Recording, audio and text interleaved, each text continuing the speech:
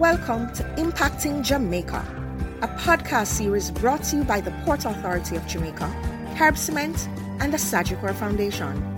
Impacting Jamaica shines the spotlight on the many but often ignored positive happenings, activities, projects, and investments at every level across every sector to inspire, motivate, and excite people everywhere. Impacting Jamaica is powered by Grace Kennedy.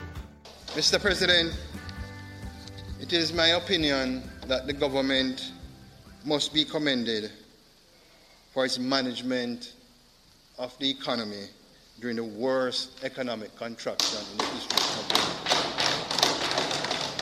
country. No previous economic decline comes even close.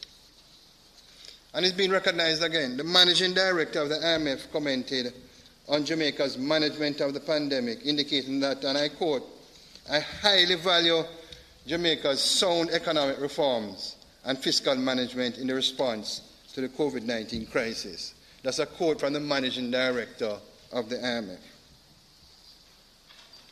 Let me say again, the government has managed the country well through this pandemic, and I have all confidence that they will continue to lay the foundation for us to build back stronger.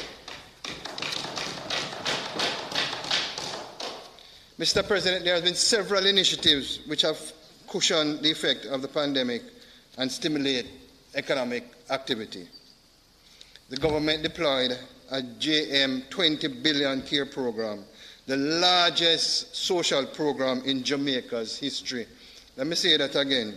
The government deployed a JM 20 billion care program, the largest social program in Jamaica's history. Over 500,000 Senator Crawford applicants were received.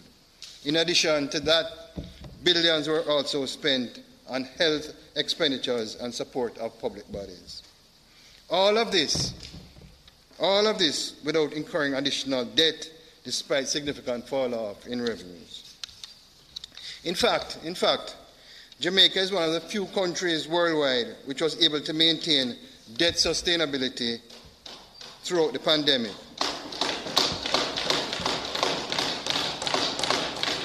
Let me say that as Jamaicans over the many years, we have worked too hard. The public sector workers, Senator Gill, we have made a lot of sacrifice. The private sector, through 2 debt restructuring, we must never go back to that level of debt. Never. We cannot borrow our way out of our problems. We must grow our way out of our problems, building back stronger. And you know, the spirit of Jamaicans in terms of resilience is there. The entrepreneurial spirit was ignited during the crisis last year. In 2020, entrepreneurs and investors registered 12,809 business names and 3,935 companies. This reflects a 12% increase for business names and a 3% for companies over the previous year. Despite the horrible pandemic, we have to big up our Jamaican entrepreneurs. And what is more interesting when you look at the numbers, over a quarter, Senator Gill or Senator Longmore, of the registrations were done using the Companies Office electronic business registration. Over a quarter was done by using electronic business registration. That's the future, digital transformation. That is the future. Mr. President, I have to make a special mention of the performance of our remittances. Remember, I said remittances. Remember, I said earlier that tourism fell off by 70%, which was the largest foreign exchange earner, Senator Scott Motley. 70%. And what happened?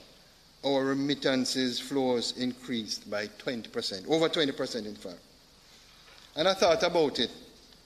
And I said, regardless of where they live, one thing I know is our diaspora is passionate about our country and love our country. I want to thank them for their significant contributions through charities and directly investing in agriculture, education, and the health sector and community development initiatives. Again, I want to pause, Minister, in terms of your engagement of the diaspora. You know, I'm a part of that. You are doing a fantastic job. Thank you very much. And I therefore want to encourage the Jamaican diaspora to continue to invest in Jamaica, as the diaspora represents a reservoir of social and financial capital which we must be optimized by national development. We will build back stronger. In terms of our economic recovery plan, Mr. President, the truth is the effort of all of us, everybody, is required to overcome this crisis. The government and the people of Jamaica requires our support. In April 2020, Prime Minister, the Most Honorable Andrew Holness, commissioned the COVID-19 Economic Recovery Task Force with the objective of developing a comprehensive plan to respond to Jamaica's enduring the adverse social and economic fallout due to its pandemic and rebuild Jamaica to even a higher level. Several subcommittees were formed: agriculture, construction and infrastructure, macro-fiscal and manufacturing and export were formed, and we're going to build back stronger. Impacting Jamaica was brought to you by the Port Authority of Jamaica, Carib Cement, and the Sagicor Foundation. If you or anyone you know is involved with projects and activities that excite, motivate, and encourage, send us an email at impactingjamaica@gmail.com. We would love to hear from you. Do join us again for another in the series on SoundCloud, Google Podcast, Stitcher, or on Deezer. You can also visit us at impactingjamaica.com. Impacting Jamaica is powered by Grace Kennedy.